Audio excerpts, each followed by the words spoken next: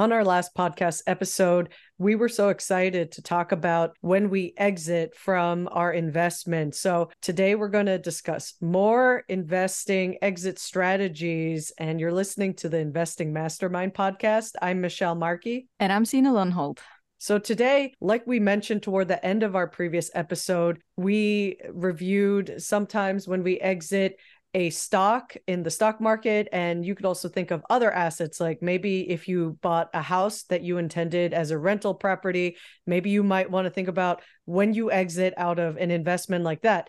But because we're more of a stock market based podcast, we're going to focus on stock market investing related exit strategies. And we talked about a similar mindset when we talked about in our episode 17, when to sell stocks. And we're going to elaborate on some of that. So you may have heard us talk about some of these things before, but we may have a different spin on it today. So Sina, why don't you let us know about what you had learned recently about exit strategies? I was in a seminar recently with an angel investor, and it's an investor who invests in small startups, primarily Danish companies. But, there's the same concept in the United States, and you could say it's exactly the same in the US and in Denmark. It's an investor that buys either shares or part of a company that is already existing. This company needs some capital, or for some companies, they need a mentor.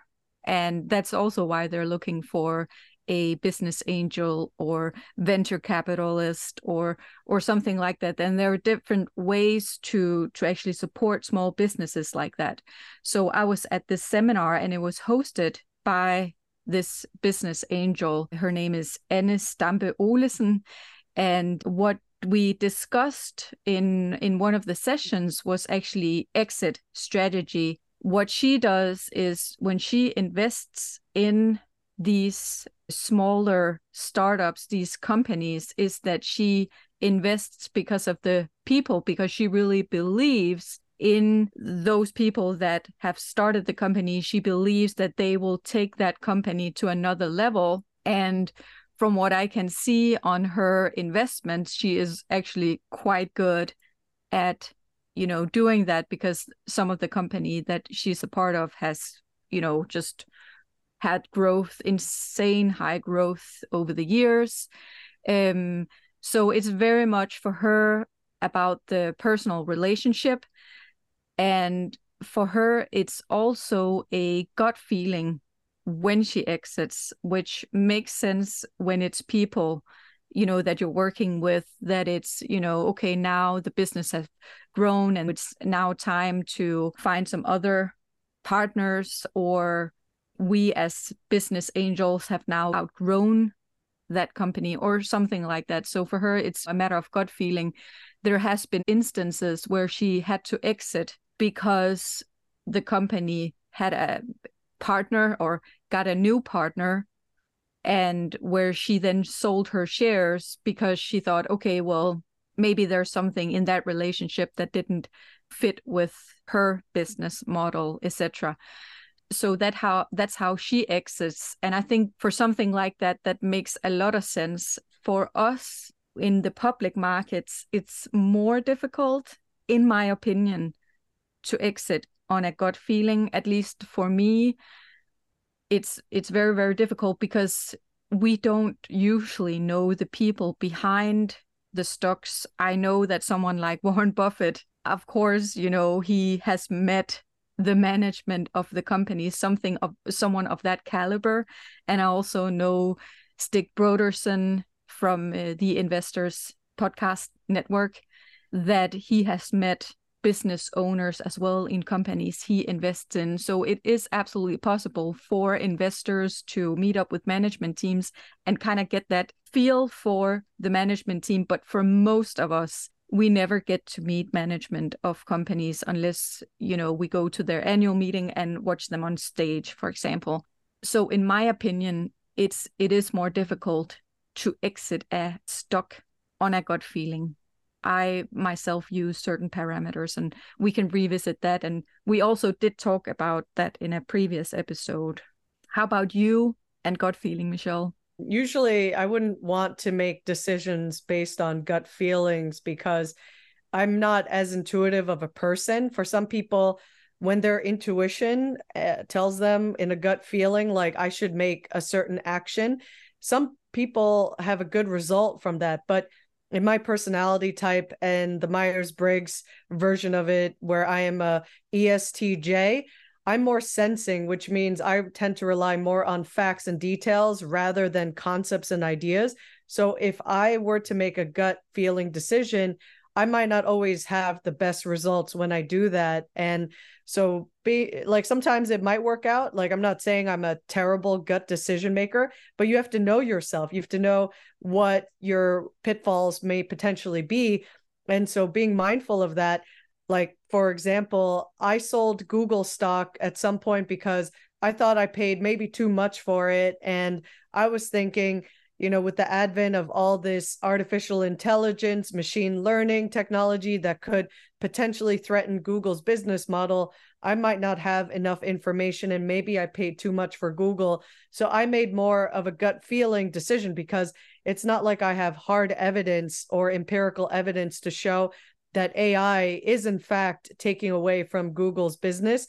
But it made me think, like, I don't want to be part of this until I get more information. And so I made kind of a gut feeling decision to sell the stock, even though normally, like we talked about before, we want to always hold on to stocks forever and not just sell based on a gut feeling. So my thinking was, maybe I will sell it now, but come back into the stock when the price goes down later.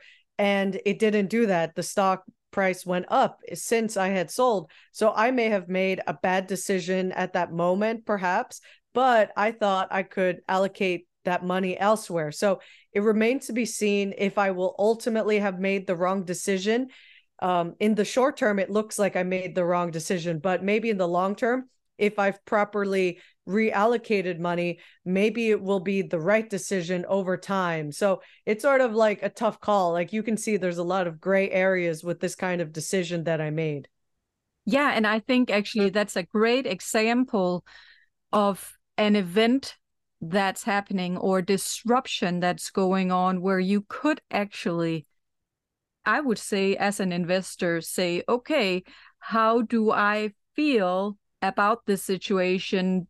Does my gut tell me that this situation for the long term is good for the company or bad? I actually think that's a very, very good example you have there, Michelle, of an event that happened or a disruption that happened in an industry where it's time to look inwards and think, do I believe that this is going to be good for the company or bad? And then exit like that.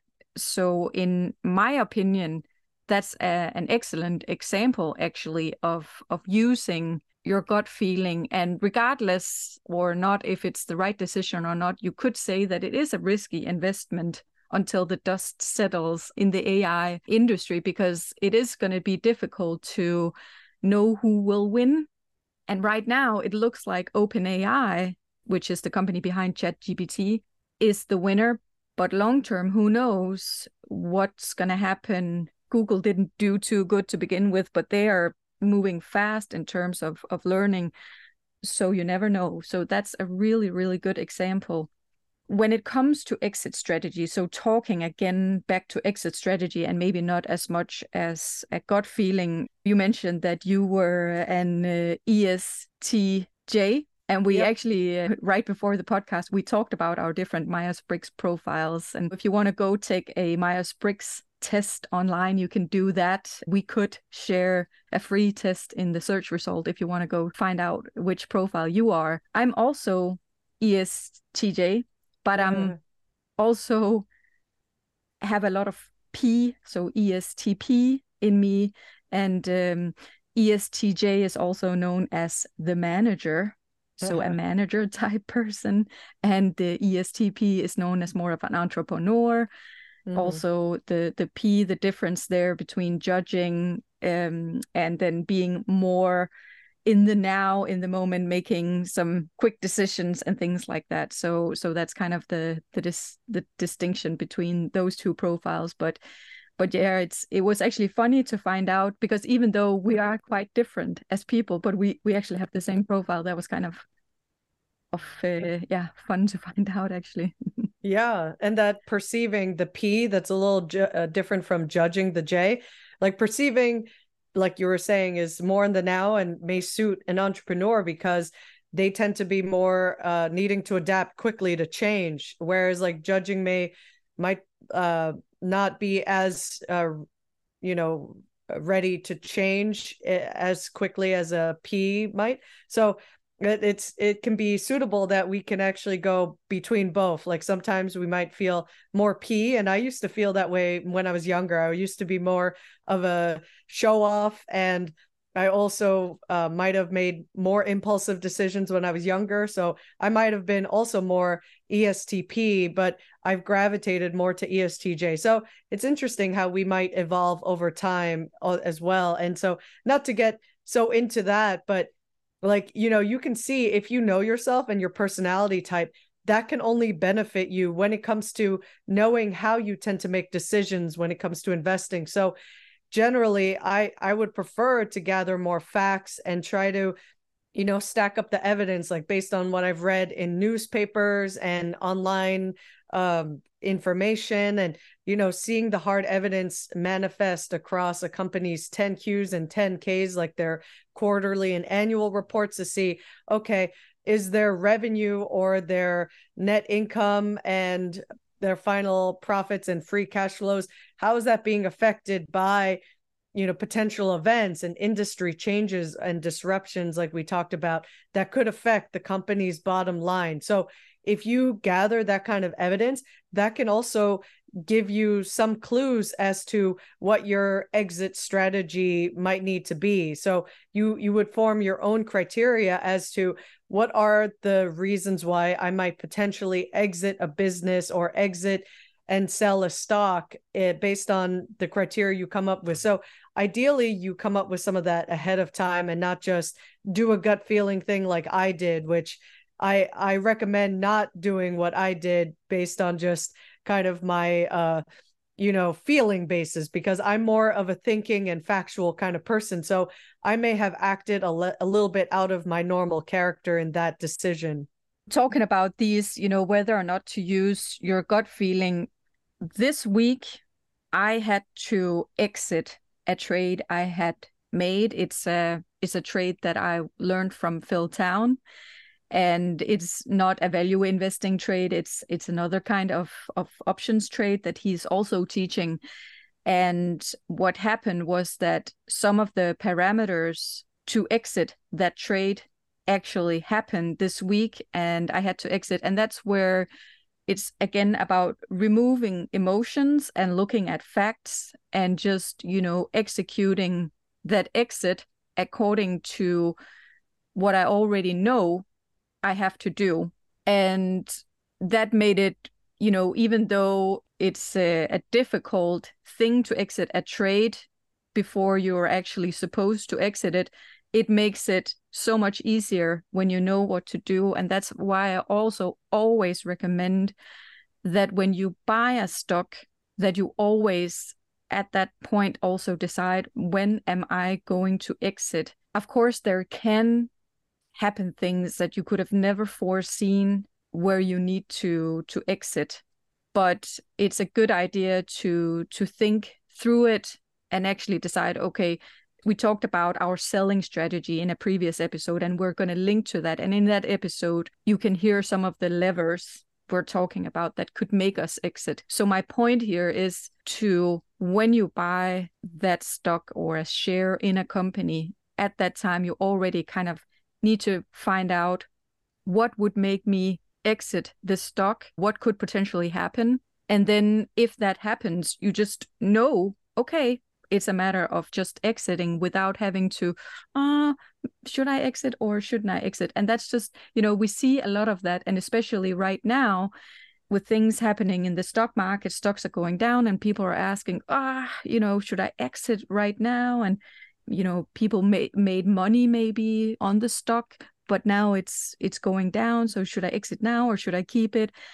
And it just helps you not being in doubt but already know at what point do I actually need to use this exit strategy. So I definitely recommend you to have some thoughts around that. And I know that sometimes things happen, right? So we saw Buffett recently exit one of his positions, and maybe you want to speak more about that, Michelle. Yeah, and I mean, Berkshire Hathaway buys and sells a good amount of stock. So sometimes they sell completely out of some things that they've only owned for a short amount of time. For example, Taiwan Semiconductor, and the ticker symbol is TSM.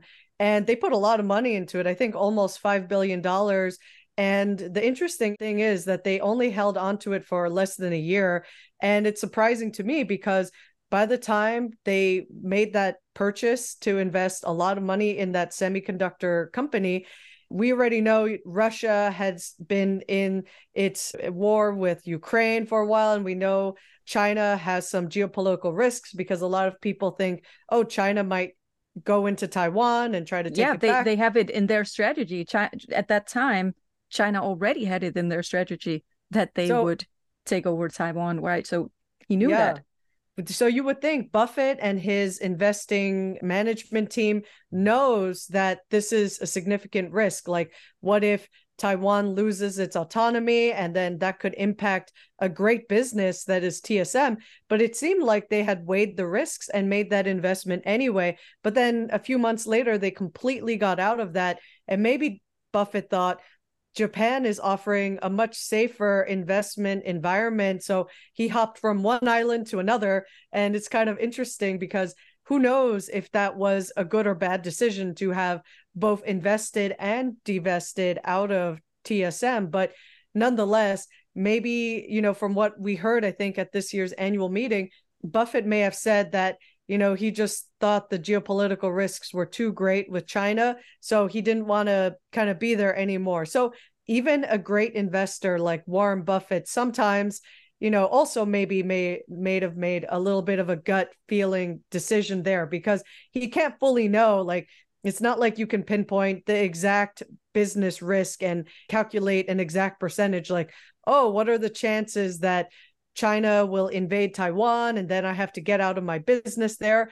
But maybe he thought about it some more and they made the decision there are other safe, also acceptable places that you can invest, that you don't have to even worry about this geopolitical risk. So that may have, come down to a final judgment call that they had. So, there's so many things that, you think you made a right decision. And the same thing with when Buffett invested in the airlines. Like, I think he'd been invested in 4 airlines in America, including United and American Delta. And Delta. Yeah. And maybe one of the others like Southwest. But yeah, I think so. When the pandemic unfolded, he can't control what happens to the airline businesses, which got decimated at that time. And he didn't want to be on the hook for if the government had to bail out the airlines. And he thought that they wouldn't if Berkshire had a substantial stake in them. So that was also kind of a gut feeling decision, in my opinion, because if he had stayed in it, he might not have predicted that the airlines would come roaring back when everybody with their pent up, demand for wanting to travel, that they quickly got back onto a lot of airlines. So, it's sort of maybe sometimes a gut decision that ends up happening. And, maybe he didn't have an exact exit strategy with the airlines or with the semiconductor company, but sometimes unforeseen things happen that you just have to kind of make a reaction that you think will help you not to lose money in the end. It's so funny because Buffett, he have mentioned on many occasions that he doesn't look at the macro picture when he invests, but it does sound like he's looking a little bit, right, with these 2 examples, that he might actually, what would a pandemic do to the macroeconomics? What would, geopolitical issues do to a company? So it is interesting. And sometimes we need to look at what Buffett do and not as much as to what he says. And it's funny because so many people have opposite interpretation. There's so many people that are like, let's do what Buffett says and not what he does. But I think actions obviously speak louder than words. So, no matter what Buffett might say, you have to also pay attention to what he does. And I think that's important to remember. So, nobody's perfect. Of course, we all make mistakes. And in spite of Buffett admitting that he has made so many mistakes, he's still turned up on, a good side. So he's been very fortunate that no matter what, sort of things he regrets, you just keep trying to improve. The most important lesson here is that we try to learn from any mistakes we made and just keep doing better next time. So as long as we're not too hard on ourselves and try to move forward and try to take actions that help us make better investment decisions, we can forgive ourselves. Like, I don't even care that I sold Google, it's like totally out of sight, out of mind. Like I'm now involved with other investments. So it's fine. Maybe I'll come back to Google someday, but at this time, I'm okay with my decision. So, you have to be okay with the decisions you make and not regret too much. Yeah, I 100% agree. And what you also can do is you can write down your reflections so that if a situation should ever occur again, then you can find your notes from that time and see, okay, yeah, it does look like I need to exit or something like that. Some of the learnings you've had, make sure to keep that data. I definitely do that. So I encourage everyone to just, write a few things down on what you've learned. It also helps you remember it. Like a couple of years from now, you will not be able to remember what exactly happened.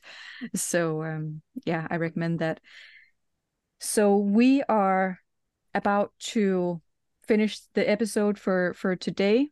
Thank you so much, Michelle. When we started this episode, I wasn't sure we could say all that much about exit strategies because of our selling episode earlier, but I actually think, and I hope the listeners also benefited from it, but I really enjoyed, hearing some of your experience and some of the things you shared.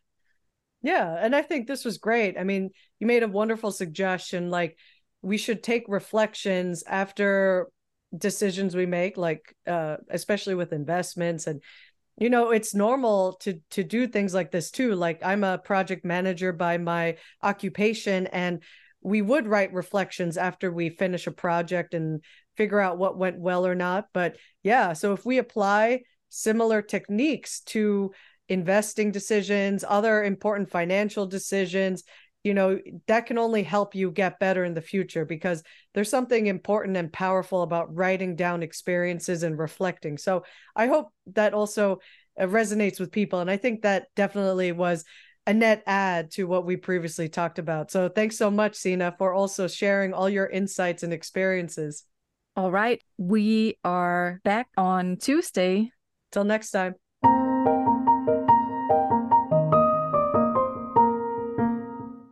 If you enjoyed the show and found the content informational, we would be super grateful if you would leave us a review and follow us wherever you get your podcasts so you automatically get new episodes in your feed. We publish a new show every Tuesday. The contents of the Investing Mastermind podcast are for educational, informational, and entertainment purposes only. None of this is investing advice, and if you need help in your personal situation, please consult with a professional.